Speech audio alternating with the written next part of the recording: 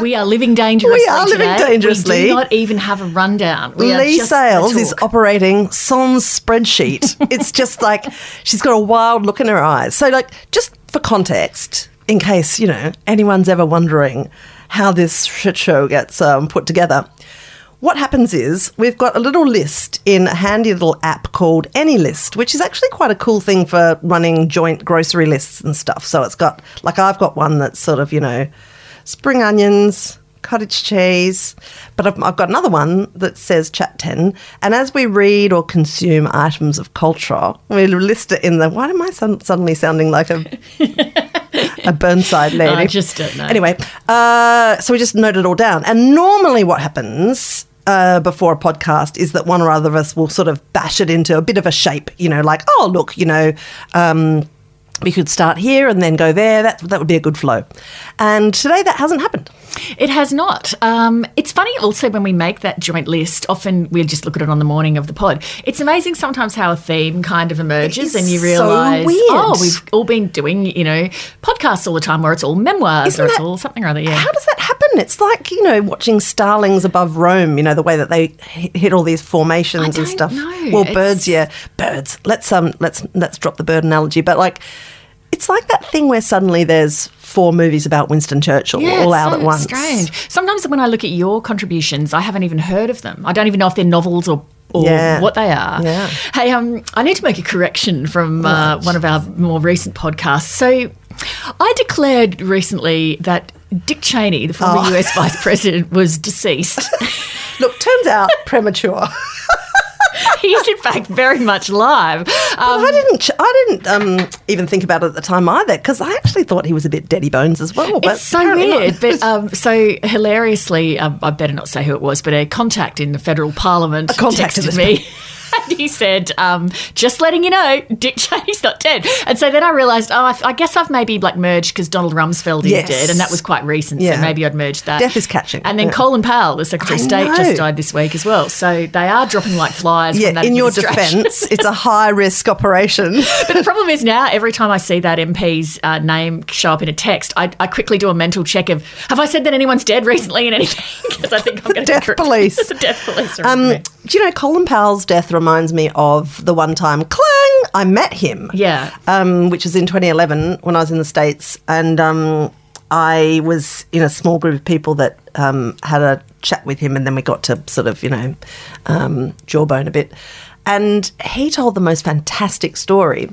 Now, he served in the army with Elvis. In fact, he was Elvis's superior officer. Right. They were stationed in Italy, I think.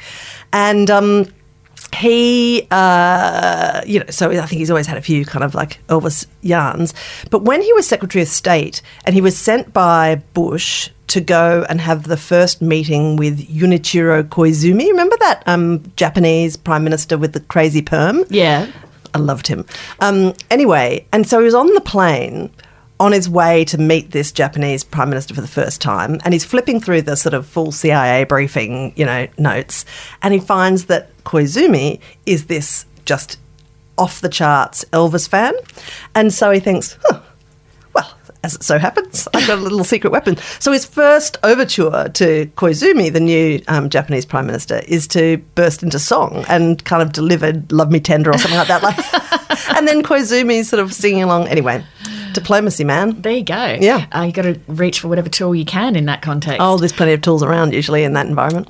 Now, I am dying to ask you about Helen Garner's new book, which I only just got and I haven't started, and I know that you've read it.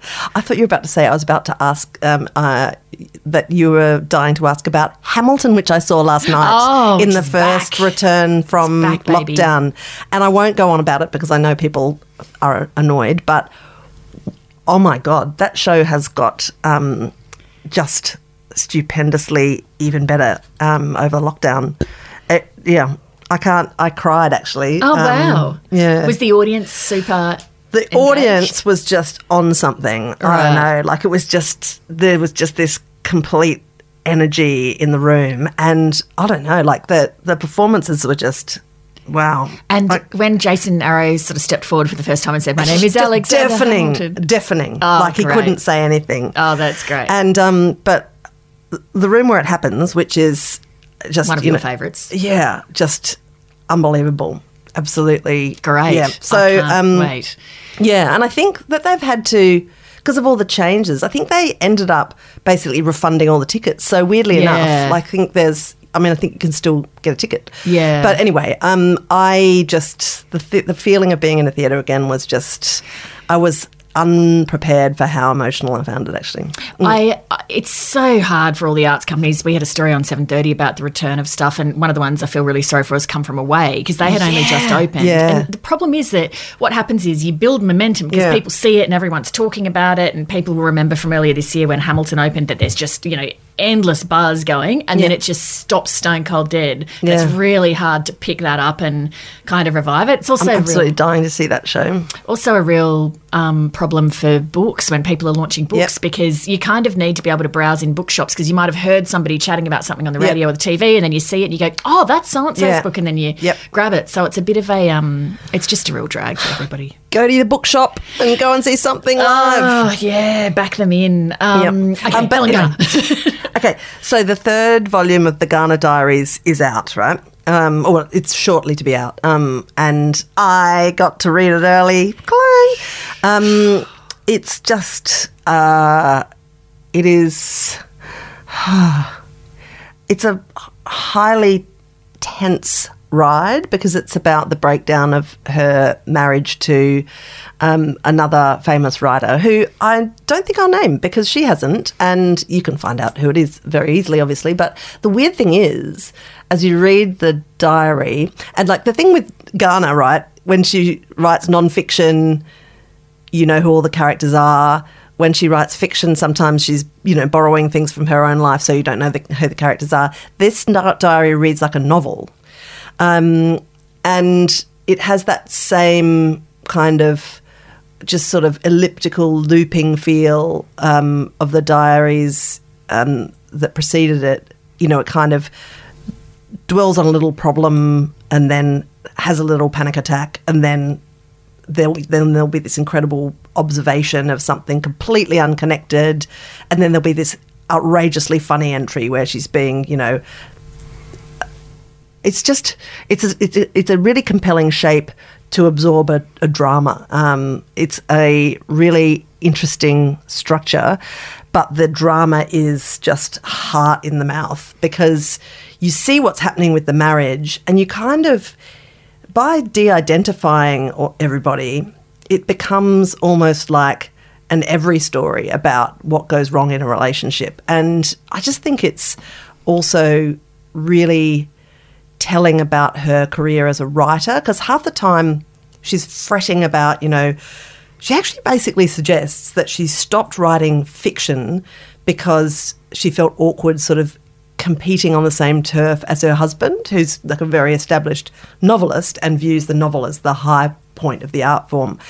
And so this question of like her not really having a space to be a writer in her own relationship is full on.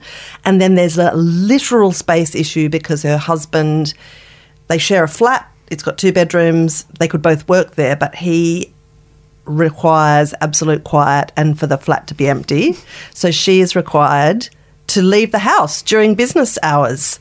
And so for a bit she rents this horrible dingy office, and then she's, working out of a friend's spare room, and then I just am so full of rage reading it that I found it really, I got super cross. Imagine in your household if you said, I can't produce my work unless I'm surrounded by silence. And so, Jeremy, you need to get the children out of the house between the hours of 10 and 6 and not return until then, because I require silence to work. But also, it will still be your job to do all of the cooking and cleaning and stuff. Like, that's the other part of the arrangement. It's very Virginia Woolf, A Room of One's Own, right? That's exactly right. Yeah, that's all I could think of when I was reading it. And in fact, I think she mentions Woolf at some point, but a very funny line that's not about A Room of One's Own. But it's just, it's so stark. And, these diaries are 25 years old. But I feel, now so stricken at the thought of this woman who's, such a gargantuan figure, right, in Australian literature, just having to kind of stretch herself, and she's constantly questioning herself. She's going to therapy because she's, digging around inside her own psyche and exploring her sort of guilt and inadequacies.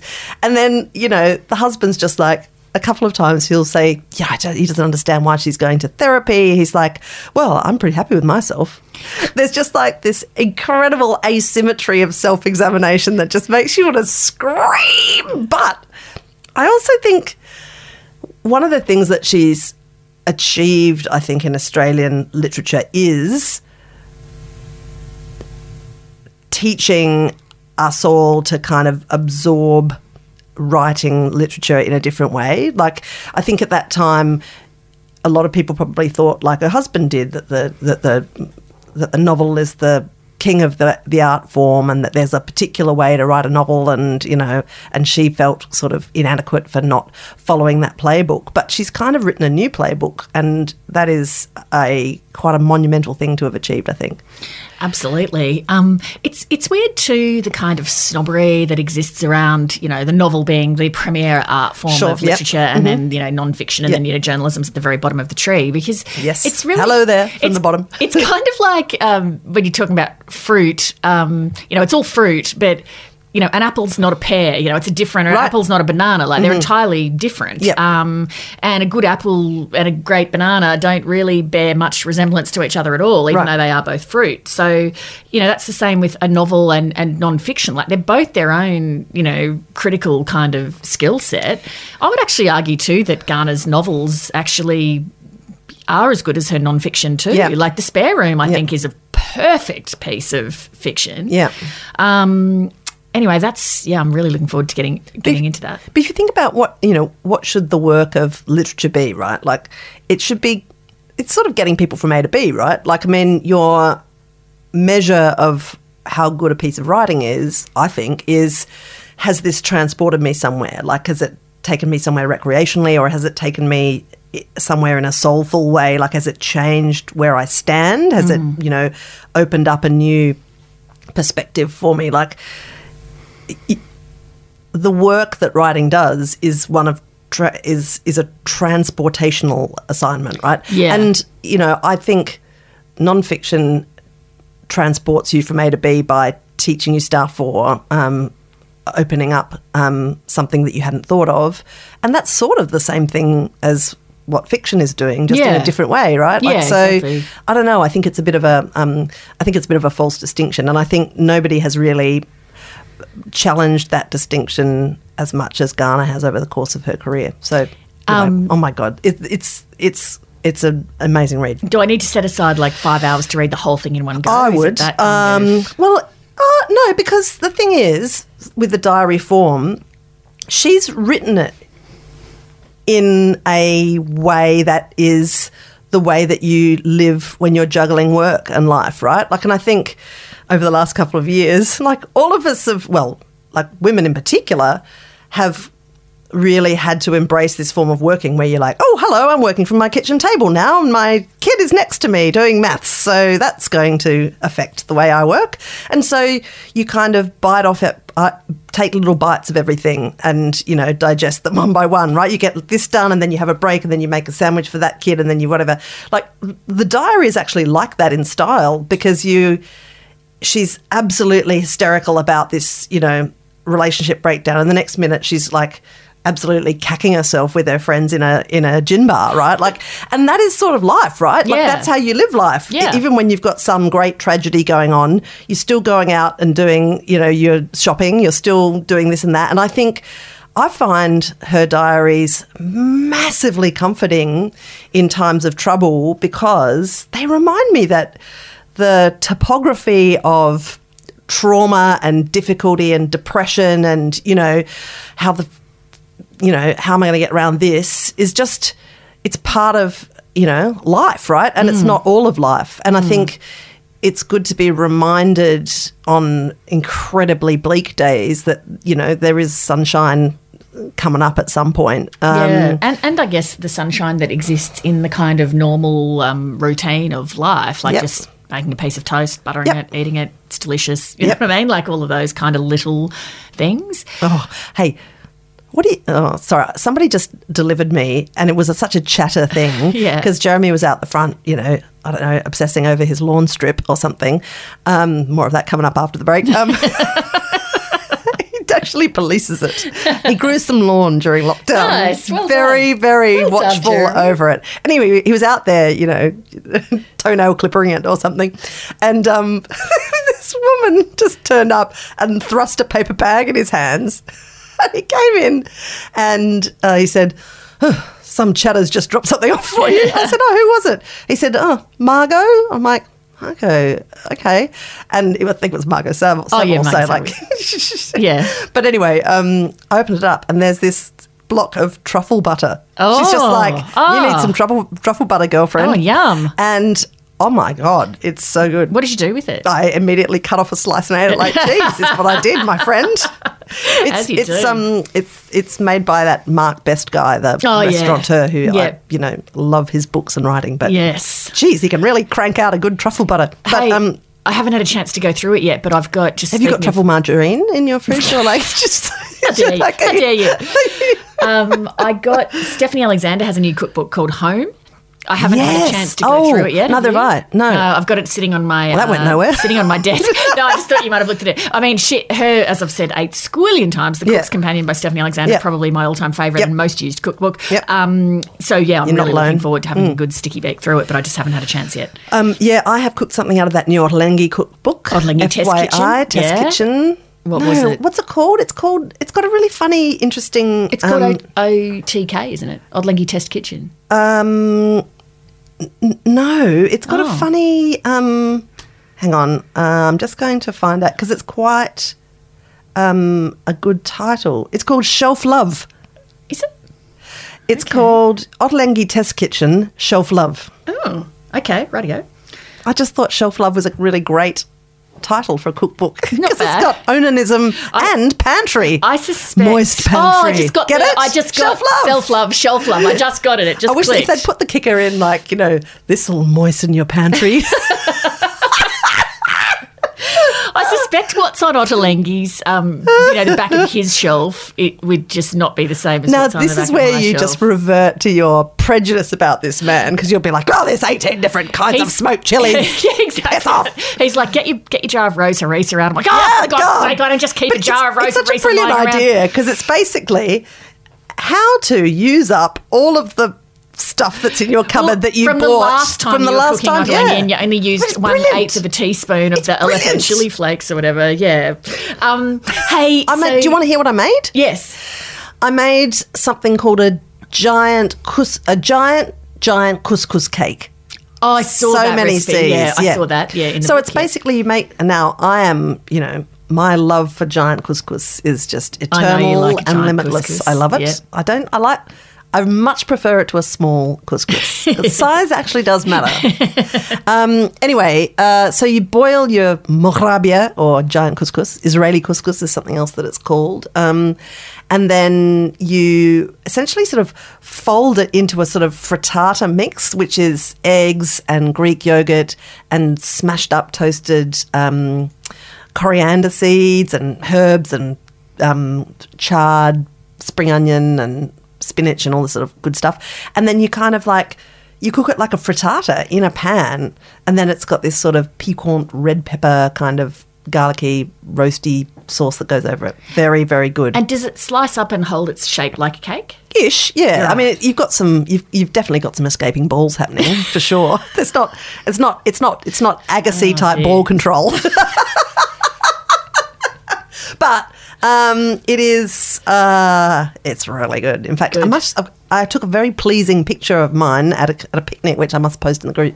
But will it go the way of the cauliflower cake? Too soon to say. Speaking of picnics, I hate eating outdoors. Really? How is did that you because find the picnic? my dog ate your Basque cheesecake not long ago? Gave it a big lick right across the centre. Oh, that was the worst. Dogs are the worst. Do you know what I kind of hate is it's uncomfortable sitting on the ground, and also I don't like having dirty utensils that I have to repack up dirty. Ah, yeah. I'd like this commentary to be done in your voice, please. I don't like packing up the utensils when they're dirty and putting them back in the bag. It's very offensive to me. So I went on a picnic recently where afterwards there was this sort of massive fork confusion because, like, everybody, you know, who was at the picnic, there's a kind of a joint WhatsApp thing.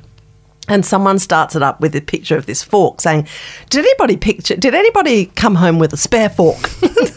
And then, and it was, you know, a photograph of its sibling from the house. And, you know, I bought this fork in a Brooklyn, you know, yard sale. And it was a very handsome fork. But I didn't have the fork. Nobody had the fork. But then once we started looking at our forks, we realised that everybody had mystery forks, but they didn't match, right? Like, it wasn't like, well, I don't have your fork, but I got another fork. I had this thing at my house one time where after everyone left, there was some salad servers. Yeah. And, like, they were not mine. You ever found those? Own them. You ever found the owner? And no. And then so I've said it to the group, like, whose salad tongs are these? No, nobody's. Like, right. How did you little buggers get into my house? Right, and I've got a chopping board at my house still that I brought home after that housewarming type thing we had at your house, I think. Yeah. And I'm like, oh, I've got your chopping board. And you, quick as a flash, not mine, not coming back to my place. Please don't return it. I don't want it. Also what's and awful? I've never found whose it was. You and I were involved in a funny message the other day where a friend put up a plate that was, for my taste, That's right. It was like this fusty floral kind of just... But not vintage floral. No, it was like a new production, but it was sort of like, hey, I'm going to cheaply recreate the lovely vintage plates of the past and also overdo it. It was really foul. Yeah. Anyway, they texted me and you to say, does this belong to either of you? And I was like, I'm just offended that somebody would think that I would own such a disgusting... No, she started with me. She did, actually. She picked me out of the lineup. Yeah, that looks like crap. Wow. No, I didn't actually. A2, Wow. Well, the only reason I thought that was because I hated it so much, and I know that our taste is so different. I thought, well, it's definitely not mine, so it has to be crap. Well, that's fugly. Probably crabs. Anyway, we've given her permission to smash it. Hey, now... Probably wants smashing anyway. You know how we're both fans of the Indiscreet memoir? Oh, I love it. Just read one. Oh, really? Full drop your guts? Full drop your guts. Oh, who? Brian Cox, who plays Logan Roy in Succession. Oh. His memoir's called Putting the Rabbit in the Hat. And I interviewed him last night. Clang. It's really good. I think you will really enjoy it because it covers... his childhood in Scotland, you know, huge poverty, and then obviously, like a lot of those actors, you know, big theatre career in the UK, and then it morphs into television and film and stuff like that.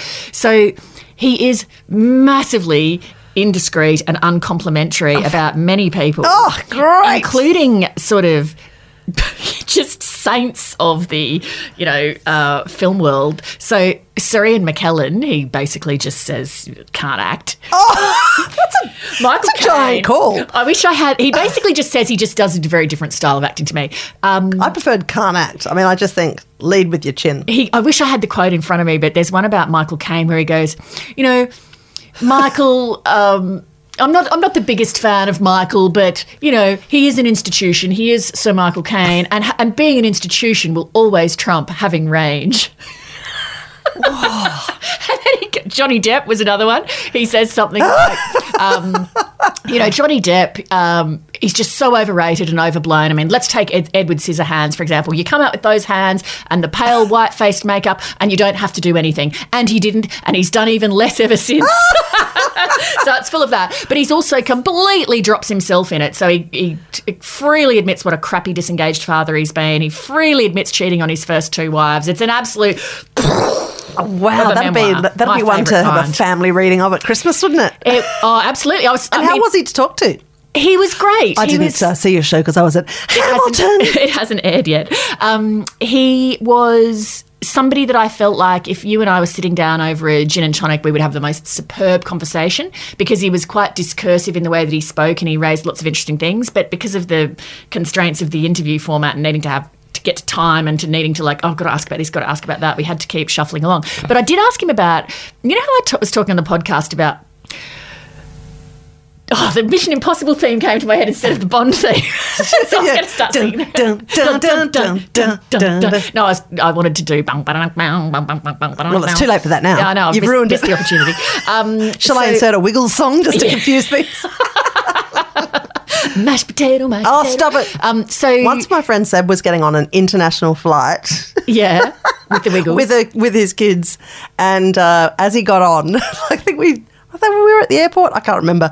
And as he was getting on, I just sang, have yourself another cup of Dorothy's rosy tea, which is the most filthy, hideous earworm Wiggles song. Oh, and his face just like, because I think he had a kid who was into the Wiggles, and we'd been like fuming about what a dirty bomb they are for your ears. Oh, yeah. And so I just planted it as he got on a flight. Did you see that the yellow vicious. Wiggle announced that she's retiring? Yeah. The Batuta Advocate had a hilarious story about it, and it was a photo of a crying toddler, and the caption said something like, Mum tells toddler yellow wiggle is moving to a nice farm.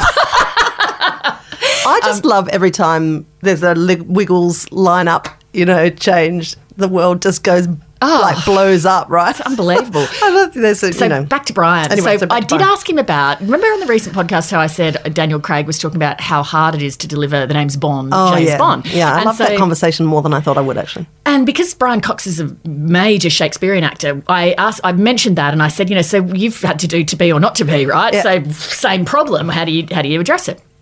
And he went on this, I will definitely make sure it's left in the edit that goes to air, this superb riff about all the different ways that you might say the name's Bond, James Bond. And he said, you might be kind of resigned to the fact that you are Bond, James Bond. You might be angry about the fact that you've had this life as Bond, James Bond. You might be kind of bewildered as to how you've ended up being James Bond. And he went through about 8 and then he was delivering them as he went. And it was just like, I was nearly screaming in joy. It was so fantastic. Was that just like having a Shakespearean lap dance all to yourself? It was just so great. And his voice is, when he did the sort of, the name's Bond, James Bond. I mean, he's got, as anyone who knows Succession, he has a superb voice. Yes. And so it is, he delivers it just really great. And then he talks a lot about Succession as well and Logan Roy, and I haven't watched the first episode of season 3. I have. Have you? Coming up after the break. Oh, yeah. How much time have we got left? I'll make a special exception. Wow, there's a tear in the space-time sales continuum. How much time have we got left? I mean, if this arbitrary not too long, about 5 minutes. Plonk of time that you dole out to me bitterly every week. How was it? Well, first of all, I realised that this is the first time I've ever diarised a series return. Like I put it in my calendar. Wow, so you didn't miss it. Succession, coming back. Right. And so that is significant. I've been missing this show and I'm mad for more of it. And absolutely more of it I got. The first episode, look, I wasn't absolutely blown away by it. It kind of is, it's a continuation energy-wise of where the last season wound up. So I don't know what the next twist is going to be. Did you watch the last couple of episodes of the previous one to just get your head back and remind yourself? Did you feel like you wished you had? No. Okay, right, yeah. No. But you could. I mean, the last episode is a real absolute ball terror. So, you could have a bit of fun watching the last episode of season 2 anyway. Right. So all I'll say is like it didn't make me go like, whoa, my God. Yeah. Because it's sort of a bit more of the same. So I don't know what. Well, they'd have to pull it down, wouldn't they? Because the final 2 episodes of the previous season were like fever pitch angst. So you'd have to just. All I'll say, I feel like I can't see what the shape of the next series is going to be. That's which is good. Fine. Yeah, that's good. Well, Brian, but there's a lot of good stuff in it. He said he's not a big fan of method acting, and he said the guy who plays Kendall, whose name escapes me, the eldest son. Yes, he said I do know his name, Jeremy Strong. That's right. Yeah, he said he said I can't think about his way of preparing too much because it stresses me, and I'm concerned for his health because he does go so deep. And then he talked about Kieran Culkin, and he said he's obviously a great admirer of Kieran Culkin, who's Roman. He's so funny. He's shockingly funny. Hilarious. Yeah. He was talking about, the difficulty making a transition from being a child actor to an adult actor, and he says Kieran Culkin's done that really incredibly well. And he said he does a lot of improvisation and he's much more kind of fluid than Jeremy Strong is. And so he said they both bring something really different to it, but they're both really super talented at what they do. The other thing that he was interesting on was we got to talking a bit about entitlement, and he has some concerns that we live in this age of entitlement. He was talking about they're at some massive succession function in some Italian villa, and he said this large group of people came in, and Brian Cox goes, "Who are they?" And they said, "Oh, they're the influencers." He was like, what? Yeah, right. And so he was talking about, and he said they were so entitled, like that everything was kind of laid on for free in exchange for their then, publicising things. Anyway, he was talking about that he thinks Succession at its heart is a show, among other things, about entitlement. Because he said Logan Roy doesn't have entitlement because he's come up from zero. Everything that he's got, he has kind of built up. But his children have a sense of entitlement because they've been born into it. And Logan loves them, but he's trying to get them away from He's trying to smash them up a bit. But, of course, it doesn't, you can't kind of visit the same depredations of poverty and struggle on your amazingly wealthy children, right? That's right, yeah. So your only way to really do it, the only way to toughen them up is to actually be cruel to them, right? Yeah. Surely that is the dilemma of every billionaire.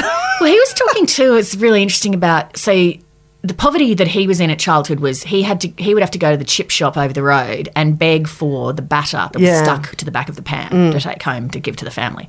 And we were talking about how does that affect you over the course of a life. And he said at the time, as a child, didn't really think twice about it because that was just what's going on in your childhood you kind of view as normal. But he said he has massive anger issues and he thinks that it is to do with, he hasn't really, done a ton of therapy through it, but he thinks it is to do with his childhood poverty. Yeah. Anyway, so I really enjoyed talking to him, but I just felt like, I wish this wasn't an interview. I wish we were just sitting down somewhere with a leisurely hour and a G&T to have a chat. So. Well, I am definitely reading that book now. So, cool. You've transported me somewhere. Now you're just fretting and looking at the clock. Exactly. So I'll release you. I release you. See ya. Go in peace.